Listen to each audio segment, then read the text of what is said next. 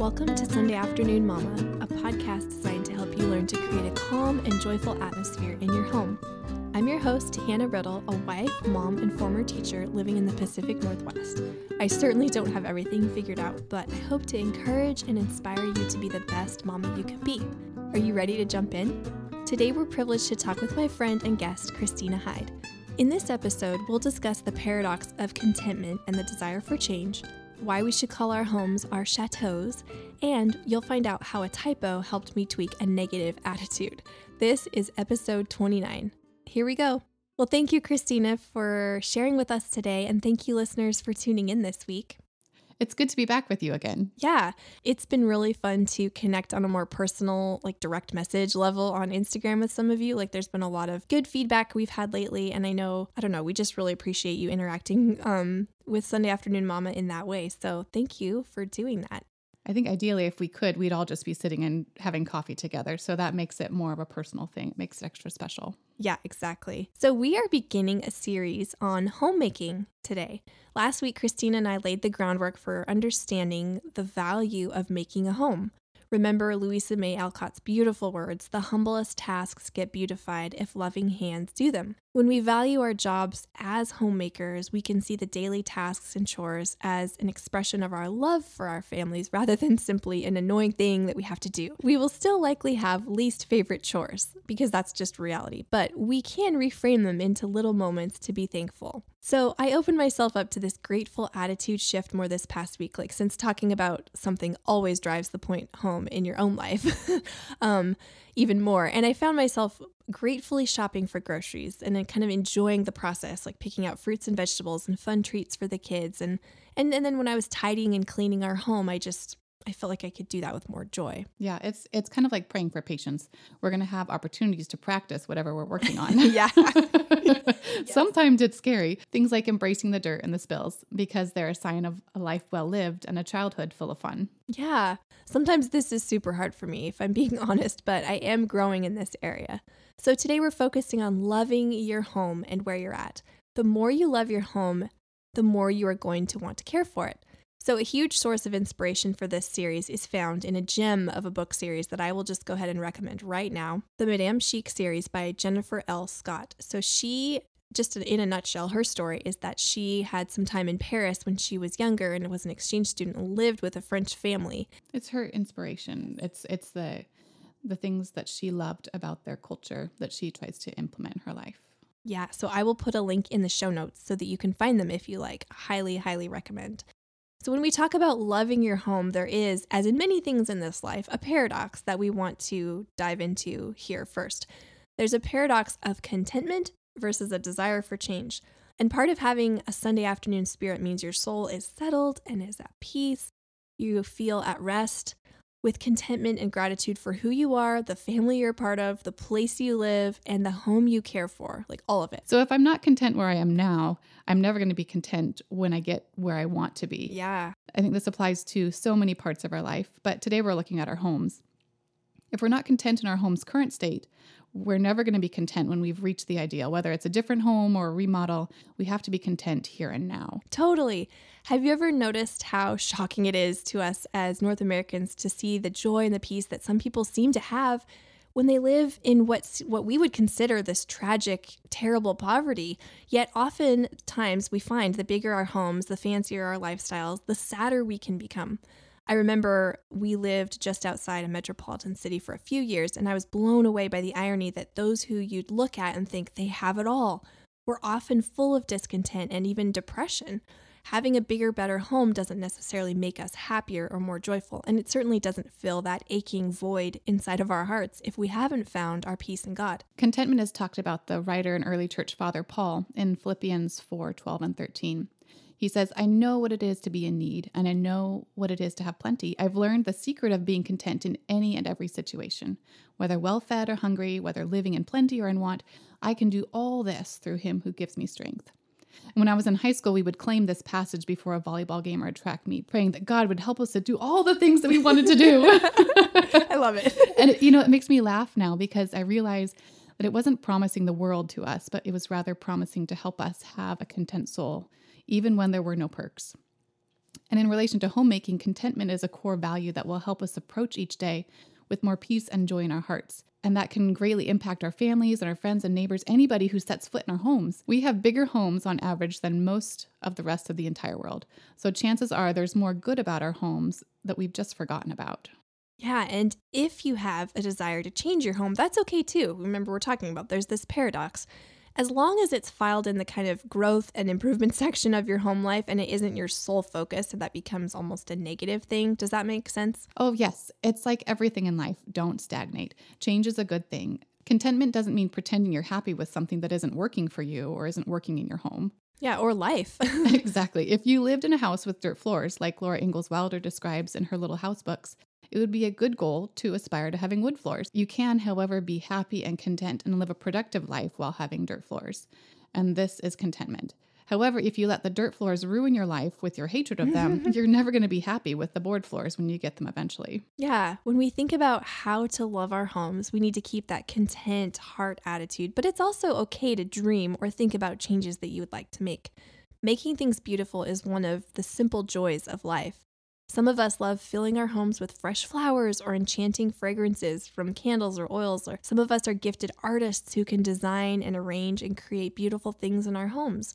Or some of us love music and the day can't start without a beautiful song. So just think, what do you love? And is your home a reflection of what you love? And what are you good at?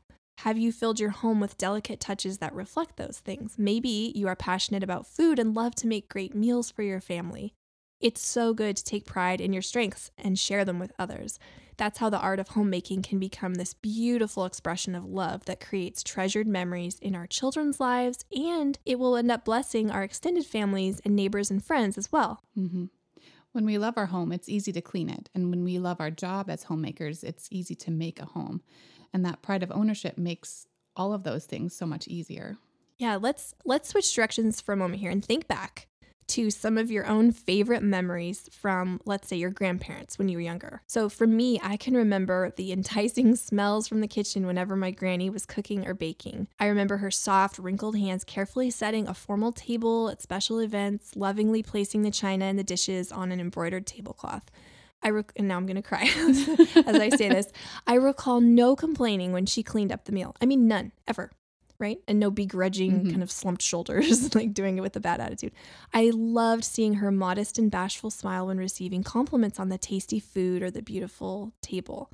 She kept an immaculate home. Everything had its place. She tended a small but robust garden that brought color and beauty to her backyard. She scrubbed and shined and polished with vigorous but humble hard work. And I love these memories because they inspire and remind me to be quiet and modest and not resent housework duties. Mm-hmm.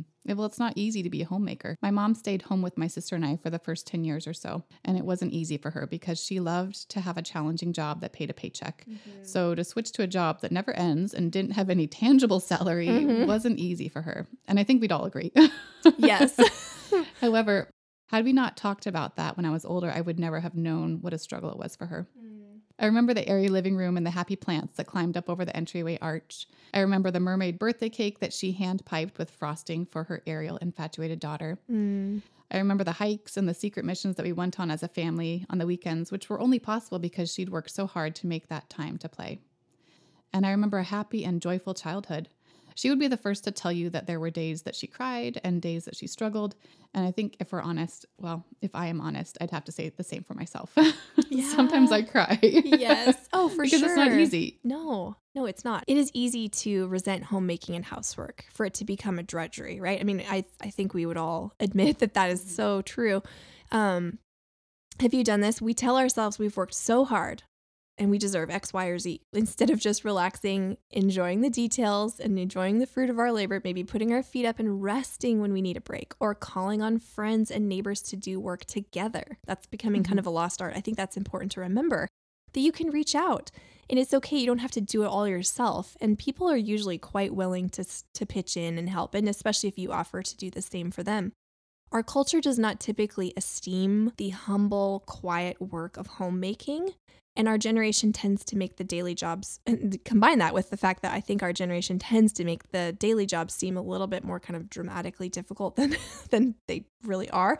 So it's this kind of interesting phenomenon I've noticed in our current society that, first of all, there's no kind of respect or like, oh, you stay home, that's amazing, or you value what you get to do at home, even if you have a job outside the home. If the fact that you take pride in it is kind of like not necessarily cheered for. Well, I think it's helpful to bring to mind these positive role models, people that we've seen who have embodied what it is to be a homemaker. They've shaped our lives while we were growing up, or the friends who have helped us along the way, and use that to help inspire us when we're having those rough days. Yeah. In regard to kind of this whole topic of contentment and getting motivated to embrace the art of homemaking by choosing to love your home, here are some tips and a takeaway for you. So the first one is just to take moments throughout the day to notice the good, right? Actually notice it. Sweeping under the kitchen table for the umpteenth time, which is like my life. Thank God for children in a family who made the mess to clean up. You know, they're here and you have a family. Laundry piling up. Hey, we have clothes. Yay! We have clothes to do, you know, that get dirty because people are playing and having a good life. The house seems too small. Well, it is a house. It's not a cardboard box. So that's huge, right? I mean, it's like we have so many great things that we can be so thankful for. So just gently challenge our negative attitude or those thoughts when they creep in. Or, you know, when you do this, like overly dramatize something like, oh, I have to do this thing. And it's like, well, yes, but it's a good thing that I have the ability to do this, you know, just finding joy. Anyways. And then the second one was to appreciate where you live now and learn to thrive there. Because again, if you can't be content where you're at, you're never going to be content no matter where you are. So really quick, I wanted to share a pearl of wisdom from our beloved book, At Home with Madame Chic. So she says, the more you love your home, the more you'll want to take care of it. Then magical changes can occur. Instead of leaving that heap of laundry in the corner of your pretty bedroom for days on end, you'll feel inspired to sort it and put it away. Instead of letting clutter accumulate on your fireplace mantle, you'll feel motivated to find a place for all your belongings and make a pleasing arrangement of objects that are special to you.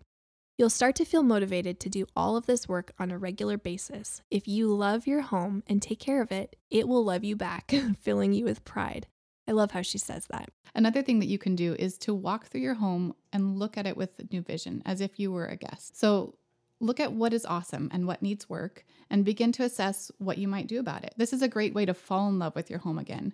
Our homes should be a reflection of the people who live in it, in them. Mm-hmm. And people change and they grow. And in the same way, our house changes. Decor that was once on point can shift as your tastes evolve.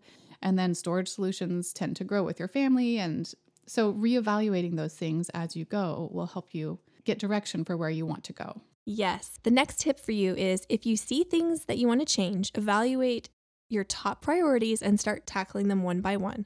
Maybe take about an hour a day to tackle those things like organize, fix, or beautify a space. Jennifer says, don't think of this process as a chore, but a wonderful expression of showing appreciation for everything that you have. So I have a quick example for you. One of our top priorities in our house was to repaint the interior. So just to kind of freshen it up. And so we repainted the downstairs. We're not finished yet. We've got the upstairs to do, but we repainted the downstairs and it's now more cheery and light and bright. And it opened up the space. It makes it feel bigger and it's amazing. And it was less than $100, right? To get some paint and just do it. It's more like the time that you have to put in. But it's just been this great kind of refresh in our home that was pretty easy to do, and it drastically changed kind of the feel downstairs. So that's just one example for you. Yeah, along those same lines, you can fix the problems that are easy to fix. Yeah. Sometimes it's as simple as finishing a project that you've been putting off, either repaint something or replace a light fixture, repair something that's broken, new bedding or throw pillows, adding a candle, fresh flowers or oils. This is where we embrace the paradox of change versus contentment. If something can be improved, that's fine. Just check your heart attitude that we aren't getting swept up in comparison or trying to keep up with the Joneses. Yeah. If you find yourself dissatisfied, here's the next tip. Think of creative solutions to what you think is wrong with your home. So let's say you're frustrated because you don't have a garden, but you'd like to have one. So try a window box garden, maybe visit the local farmer's market for fresh veggies. if you don't have a big backyard, visit the park more often. You may need to get creative with things like storage or furniture arrangement or style, but guess what? You can do it. We can all do it, and it can be fun. Enlist the help of a trusted friend if you are really stuck. Kind of like when we partnered together to work on the storage solutions upstairs, since you don't have an attic space. Yes, that was so much fun.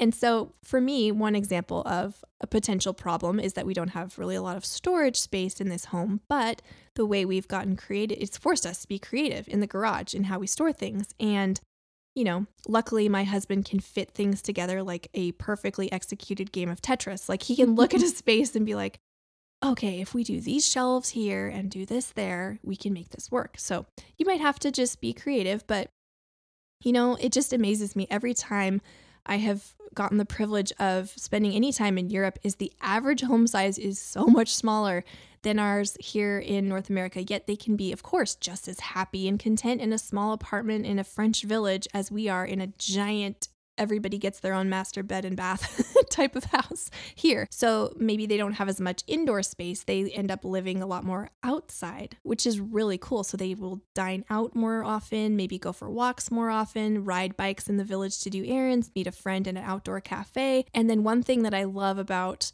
just those cultures is that they are really good at lingering and enjoying the time outside with quality time with friends and family, not having this crazy expectation for square footage on the inside of their homes. So in classic House Hunter International's quotes, I love that show, but it cracks me up because they're always like, I don't know, it just doesn't have a large American kitchen I'm used to. Yeah. And it's like the classic where they're like, I don't know, we don't all have our own bathrooms. And the real estate agent's always like, no, it's not America. Yeah. But anyways, it's so funny. So in the book At Home with Madame Chic that we've been quoting, Jennifer also references another book called Parisian Chic that this other author says a Parisian's apartment is their chateau, right? That's kind of the framework they put it in and the view they have. So Jennifer comments on that concept and she says, this is implying we don't need to own a chateau to feel like we live in one. We can live well no matter where we dwell. I love that comment. We live in a 35-year-old house. It has lots of brown carpet and some quirky things that we hope to change someday, but I love this house. One of my favorite things is a temporary solution. So let me explain. When we first moved in, there was brown carpet in the eating area and a sunken living room one step down. And someday we'd like to put down hardwoods all through the first floor. But that's a project for the future and savings. Yes. About 3 months after we moved in, we took up the carpet and raised the living room floor to be level with the dining room just because it was driving us nuts. And we just put plywood down over the rough-hewn subfloor. And instead of paying for all the hardwoods, I just bought 2 cans of paint and then painted and sealed the plywood. And I stenciled a fake wood grain, like blue on blue, with a thick painted border around the edge of the room. Every time I see those floors, they make me so happy. It's not a permanent fix, and if we were to try to sell the house right now, we'd have to put something over it because it's plywood. But it's easy to clean and it makes me smile. And that's pretty much all I want in a floor. Yeah, I love your floors. I've been to your house many times, and I think they're beautiful. They add this cool touch that's super personal to you. So yeah, I love that. Just make it work, make it beautiful for now. So lastly, walk through your home and take note of everything you love about it. Again, this is just a good, what we'll call gratitude adjustment. I just came up with that kind of accidentally as a typo when I was typing notes for this episode. And it turns out that's kind of a super profound thing. And I think I like it, right? So just a gratitude adjustment where you just realign and go, no, this is, there's this that I love. The gratitude adjustment goes back to learning to look for the good things, because if you're looking for good things, you're going to start finding them more and more because your focus has changed. Yes, love it. Change in focus. Yes. Okay, well, now it's time for my favorite things. And I'll go first, and then I know, Christina, you have something too. One thing I've loved lately is to go for more walks in my neighborhood again, even with neighbors sometimes. So connecting and laughing, getting some fresh air and perspective is always so healthy. It does help, I will say, it does help when the weather gets nicer. I have very little motivation to do this when it's the rainy months.